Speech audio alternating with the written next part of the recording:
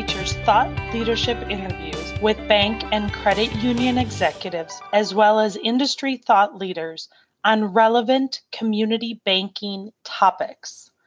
If you are the CEO or would like to be an executive someday, this is the podcast for you. Learn something new in each episode to improve the performance at your financial institution. And now, here's our host, Charlie Kelly.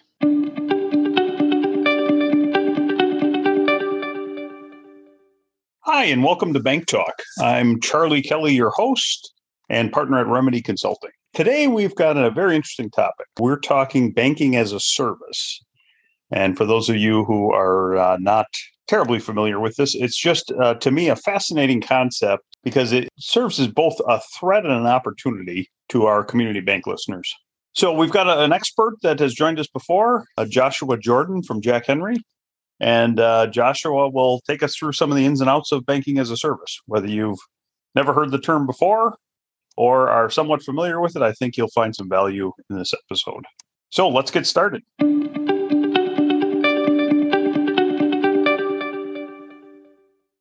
Hey, Josh, I wanted to welcome you back to Bank Talk. Why, thank you for having me. Appreciate being here. Does this feel like deja vu to you? A little bit. We talk a lot, it seems like. And I say that because, for those of you who are listening, Josh and I already did this. It's just that technology got in our way. Normally, we would make it a little smoother on this podcast, but because, technology and the coming off a pandemic where everybody's got different technology challenges to work from home, I just thought it was kind of hilarious that we're redoing a section that whether it was one of our providers or somebody decided that this wasn't going to happen. So we're having a conversation over. Hopefully we can patch it together in a way that there you go. Clean podcast. Okay. So Josh, today we're going to talk about banking as a service. I think most of our listeners have probably heard of software as a service, that being where at one point you used to host your core, let's say as an example, inside your institution's walls. At a certain point, that migrated out, and now it is you pay by the month for a service that is hosted somewhere else in general, right? Mm-hmm. Banking as a service. Now, that might be a terrible example, but could you define the way you think about banking as a service? And what does that mean? And I know it's a term that's probably overused. Give me your definition of banking as a service. Yeah, I agree with you. It is a term that's probably overused because there's probably a misconception about what true banking as a service is. True to life technical definition of that is really renting space within your core, renting, a section of your GL more or less to a fintech, to a software or a UI provider of some regard for them to basically house bank accounts on your core, and leaning on you as the banking body with all of the regulatory approvals that you have, your charter, your FDIC insurance, all of those things, and then them being more or less the face to the end user, to the customer of that. You're saying, okay, we'll provide the UI. We're going to have I'm going to use a terrible example here as well, but it's a Starbucks card. We're going to have a Starbucks gift card or a Starbucks app, and we're going to have the Starbucks relationship. We need to house these funds somewhere. So Mr. and Mrs. Bank, we're going to use your GL to house those funds, but we'll handle everything else. We're going to be the face. Starbucks is the face of this. That's what I would call the true to life definition. Now, it probably blurs a little bit of a line with what we know as, embedded banking or open banking. And that's where people kind of maybe have a misconception about banking as a service, where we're bringing the customer to the bank, and being the bank has control of the UI and the customer relationship. And we're just bringing those fintech partnerships into that bank's UI. That's kind of the open banking or embedded banking versus the true just renting your rails, and you're just housing deposits at that point almost. Yeah, that's a great definition. So I'm going to reiterate what you said just to make sure that I've got it right in my head. So what the space that we covered in a previous podcast was one of these fintechs that has kind of gone down this path and seems to have an awful lot of customers, and they did it by riding these rails that we're talking about. So they've rented the space from somebody, and they've kind of gone down the path of using that space to, and I believe that most of these fintechs, if they're smaller or if they want to be big someday, they're doing this to speed up their business model. right? In other words, if you're going to wait around for regulatory approval to get all this done as a financial institution, bank or a credit union, you might add 3 years to your business plan. Am I thinking about that right? Is that why this has become a popular thing? Absolutely. I mean, not just the speed to market, but also there's, that regulatory, there's the regulatory burden along with that. Because not only do you have to, if you are waiting for that type of approval to house that or get a charter, then you have to functionally double your infrastructure and have a staff or have an infrastructure in place to support the regulatory body associated with owning those deposits and maintaining those. It's not just a lift from a time perspective, which is a very big concern when you talk about technology. It's also a big lift from just an overhead perspective. Okay, that's a really good opinion. I appreciate the way you put that. So if a client approaches Jack Henry about a relationship like this, who's coming to you? The fintech or the bank? That is your current, the bank being your current customer, if we use one of those as an example. Yeah. Well, both have the ability to, I would say, but in more cases than not, we at Jack Henry are working closely with the fintechs to kind of do the inverse of true banking as a service, to actually kind of have the embedded banking approach or the open banking approach. We have been approached. I mean, we've had conversations in the past with fintechs that are looking for deposit partners that are simply deposit partners, kind of into true banking as a service. The community bank space is there's a lot of hesitancy there, and for good reason. Talked about this before, but there's a lot of hesitancy because of the loss of control of the UI or the loss of control of contact with the customer in those types of banking as a service relationships. So it's usually reserved, I should say, for your super regionals or your mega banks, your Chases, your Wells, your Capital Ones, those that not only do they have a big enough brand that they can maintain and still enjoy that contact with the customer and not really feel an interruption there, but also rent part of their rails to a Starbucks and have both the relationships running simultaneously. If you think about the scope of a community FI, whether that's a bank or a credit union, they kind of have to pick almost what they're going to have there. They don't have overhead, infrastructure, staff. There's just a lot to consider when you're trying to create that type of a relationship and still maintain your footprint as a community FI that's really in touch and concerned about your customers and your community. So I wanted to step back on something you said previously. You had identified sort of the two ways to get this done. Number one, you rent your space to a fintech. Number two, when you think about this open banking, I wanted to reiterate what you said there, because for those of our listeners who aren't technical or technology type folks, this may be a model they haven't seen before. In that relationship, the way that works, you would have full control of the UI. You're the bank. You have let's say as an example, you have an online only version of a bank, right? Or just your online presence to your customers. In a scenario where you might embed a widget inside your user experience, that type of a fintech is one that you may need another service, a sub-service within your e-com or mobile experience. And that's the relationship you're talking about when you're talking about the open banking. Did I way oversimplify that? No, I mean, that's a great way to look at it from a simplification standpoint is to say we as a bank or an FI of any kind, really a credit union or a bank, we offer these set of services, typically deposits, lending, card services, those types of things. We offer a subset of services. What's becoming popular, and as you and I talked in our last podcast about digital banking and adoption, what's really becoming popular is things like financial wellness, embedding other services on top of just the deposit and loan types of relationships. And that's where the Venmos of the world, the Square Cash app of the world, that's where they're so successful. They're offering all of these other things right next door to your deposit relationship. That's why Chime is very successful. And so that's what this open banking concept is saying you have the services you offer today. You have your UI, your digital experience that you're connecting to your customers.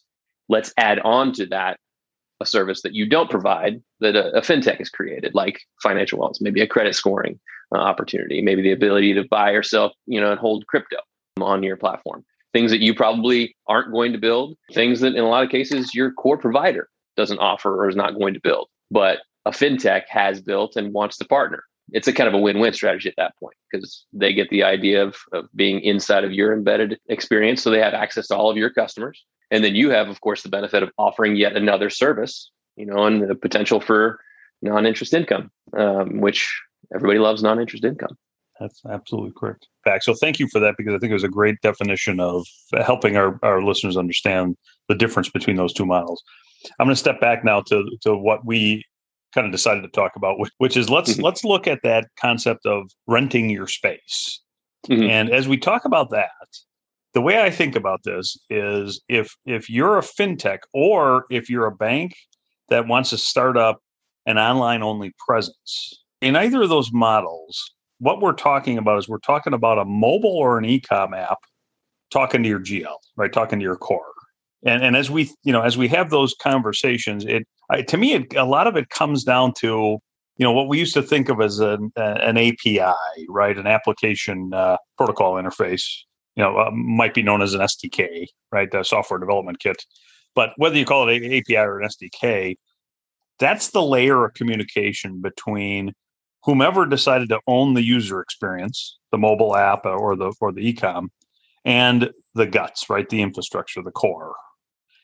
Am I thinking about that right? Is that API? Do I think about that API correctly, or is there a different way to think about that? No. In this arrangement, that's exactly the proper way to think about it. That's just basically your way to pass that data to connect those two worlds. Whether it's your own digital or it's the digital that you're renting your Rails to, you're passing that through an integration layer, which in today's world, those integration layers are most commonly APIs. They're the easiest to work with, the ability to pass the most data, the most open to be able to customize that experience, the passing of that data. So that's really the best way to think about that. Okay, and here's where I was going with that is that if you want to spin up a online only type of an institution, you could use your core provider's e-commerce experience and just relabel it, right? Rebrand it. Mm-hmm. You could develop your own and create these APIs back to your core. Or I'm sure there's probably some fintechs out there that would be happy to white label something for you so that you have a different user experience. But in all cases, you're tied back through that API to the core. So I guess my point with it is this. It seems like those APIs, which used to be fairly closed in the core business, again, just having a few years in core experience myself, core providers didn't want to open them up all that much. Is that changing? We are seeing that shift a bit. The big, I would say, challenge that most core providers are experiencing with that is just about every major core that's out there in the marketplace today. There's what are commonly known as the big three, and then there's several other players in the marketplace now, but all of their cores functionally were developed before the internet. So before they needed to have that type of flexibility and openness. So what they're doing now is building on top of that abilities to connect with APIs. And so it's really how open was the core in the first place? How forward thinking was, the staff in the 80s really who was building out this core and writing code. And, as it progressed through the 90s and the 2000s, how did they dynamically shift it? And then does that really leads to their strategy today? Do they have something they bolt on? Do they have something that's truly open? Or, in a lot of cores cases, they're still fairly closed off and they're 100% in charge of any integration. So the core still, or the core company, I should say, still owns all of those calls and says, you come to us and we'll do the stuff and then we'll tell you what we did, versus a truly open where you just go, hey, here's what we have. Enjoy. Hopefully this two-way relationship works. Right. And I would say, again, we're probably getting too technical for a podcast, but I guess my point would be, as you come up with your plans, and whether that's a fintech trying to partner up with a bank or a bank trying to create their own online experience, I would probably caution that you have some understanding of what, kind of what model are you going to follow first. And then secondly, is the core that you're thinking of using for this open enough to be able to, do whatever you want to do in the user experience? Yeah, I think in many cases, the ones that I've seen that are online only type relationships are using an app that comes along with the core. In other words, a mobile app, an e-com app that's been developed by the core provider and just white labeled. Mm-hmm. So in which case you're not dealing with this API problem, right? It's already baked in there. It's already been done, because otherwise the e-com experience that any of the banks with that core has wouldn't be as good, right? I mean, the APIs are built between those two at a minimum. Yeah, for sure. Yeah, absolutely. And that's, probably the biggest thing to look at when if you're an FI, again, credit union or bank that's vetting out or considering this type of a relationship, is not just, how open is my digital, how open is my core, and how robust are those connections between digital and core, because, digital is going to be your connection to the customer. Core is still the engine. So you have to have openness on both sides, and the two between them connected and communicating well. Like you just said, that's why so many of those relationships are probably held at the core companies with their whatever that core company's digital engagement is. So now let's take it in just a slightly different direction. I think that one thing I was thinking about as we were talking about having this conversation, it kind of occurred to me that most community banks or credit unions are not going to be the provider to a fintech.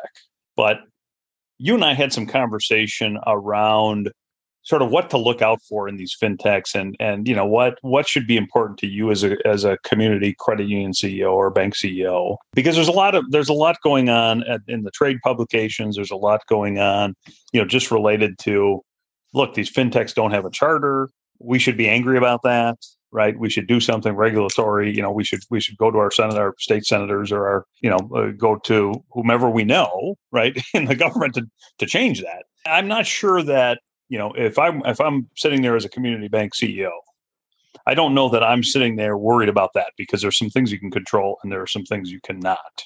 Can we just talk a little bit about charters and just how you think about those as it relates to, we already talked about the fact that this fintech renting space from a bank speeds up their model. Do you have any comments or thoughts on just, this whole regulatory piece of this thing? Yeah, so I'm kind of two minds about this, in the sense of a true charter or true bank or credit union definition. In that sense, one is, of course, that's the benefit for your fintech, as I talked about earlier, which is they're using your charter, they're using your rails, your regulatory bodies, your FDIC, all of those things. They're using that from the bank.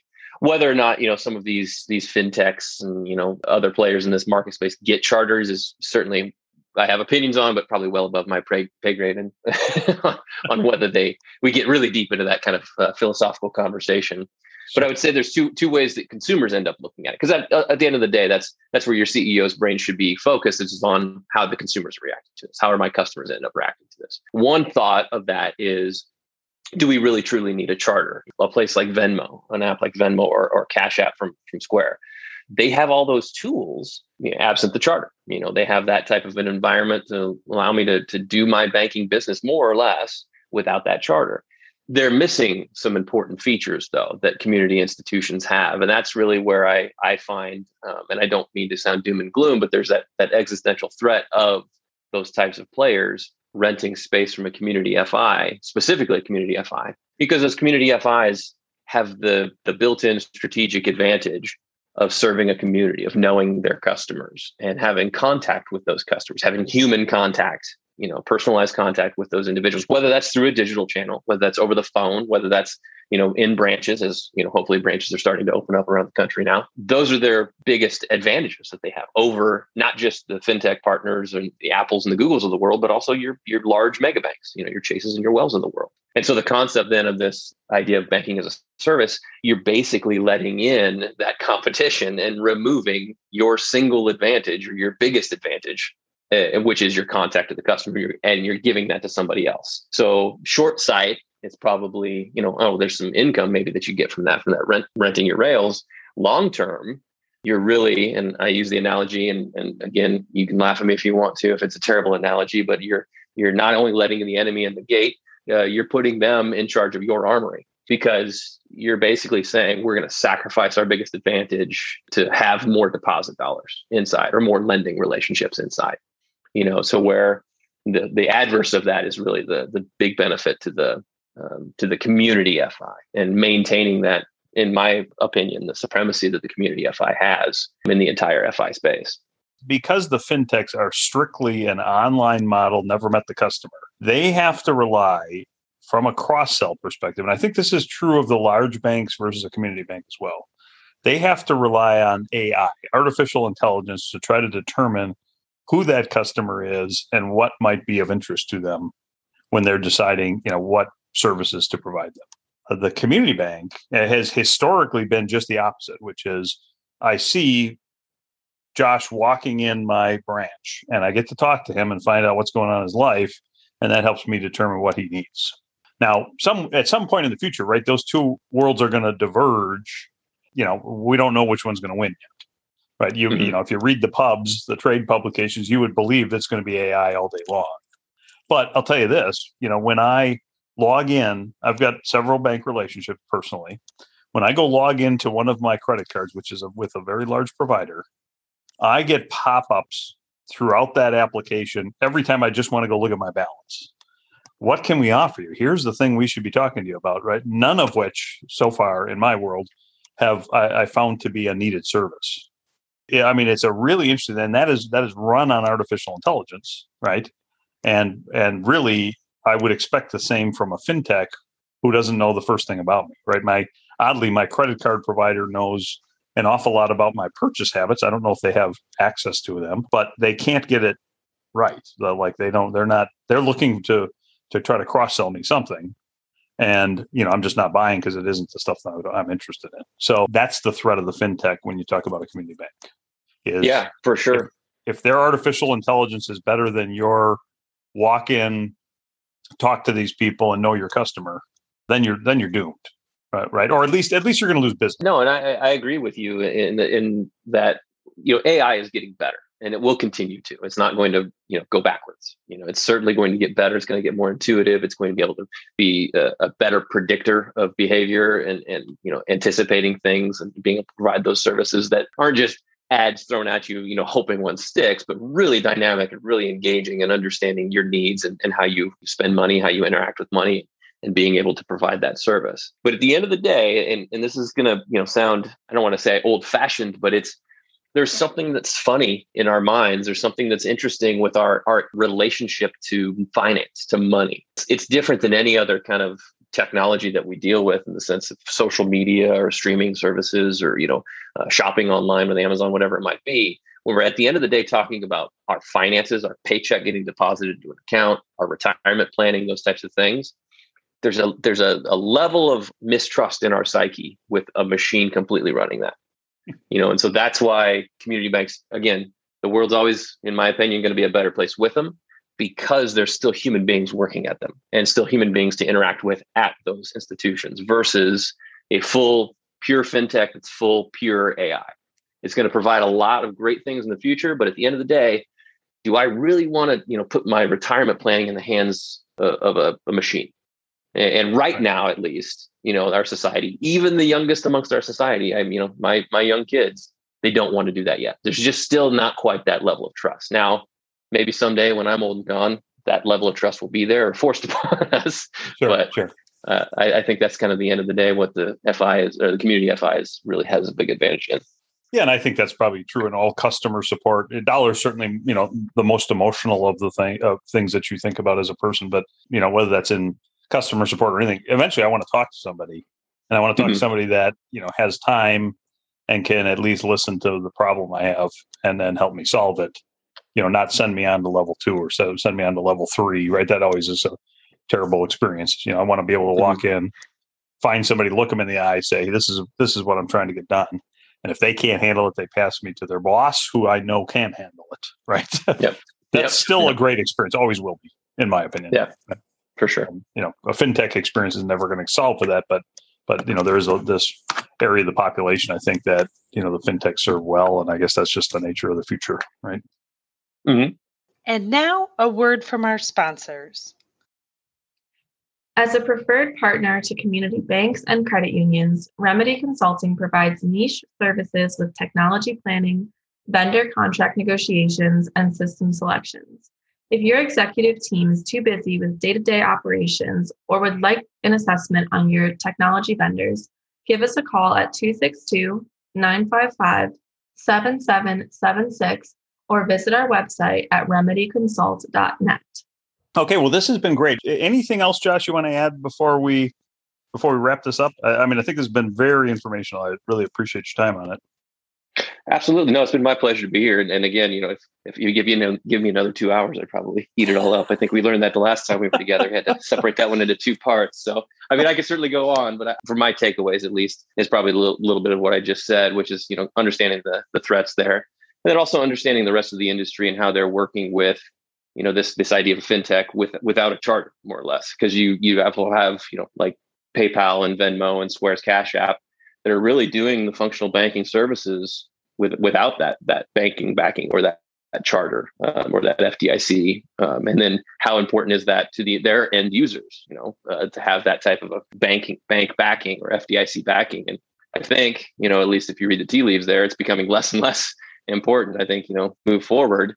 And if they get to a point where they start to embed some of the services that we come to know from as community banking services, personal touch, on demand, human-to-human customer service, that's a real threat, a really real problem. So that's why I think this whole conversation we're having today with understanding this dynamic and this opportunity, I guess, inside of our industry to either rent our rails or kind of be that embedded fintech place, it's something that I think every bank CEO, CFO, CTO should be paying attention to. That's great. Well, thank you once again for your time.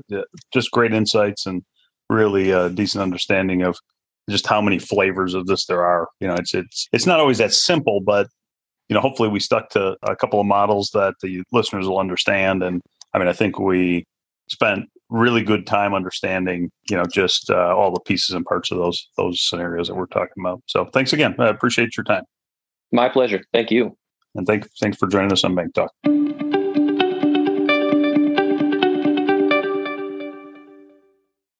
So that's it for Bank Talk. Thanks again to Josh for joining us, spending a little time educating us on banking as a service. I guess my thought on this is I find it fascinating, and I hope you do as well. Just a topic that's on the cusp of things you as a banker or a credit union professional should know about this. So that's all for today.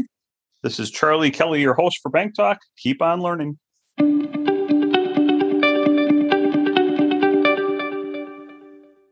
Thank you for listening to the Bank Talk podcast. We want to share our congratulations with you for meeting the milestone of our 25th episode.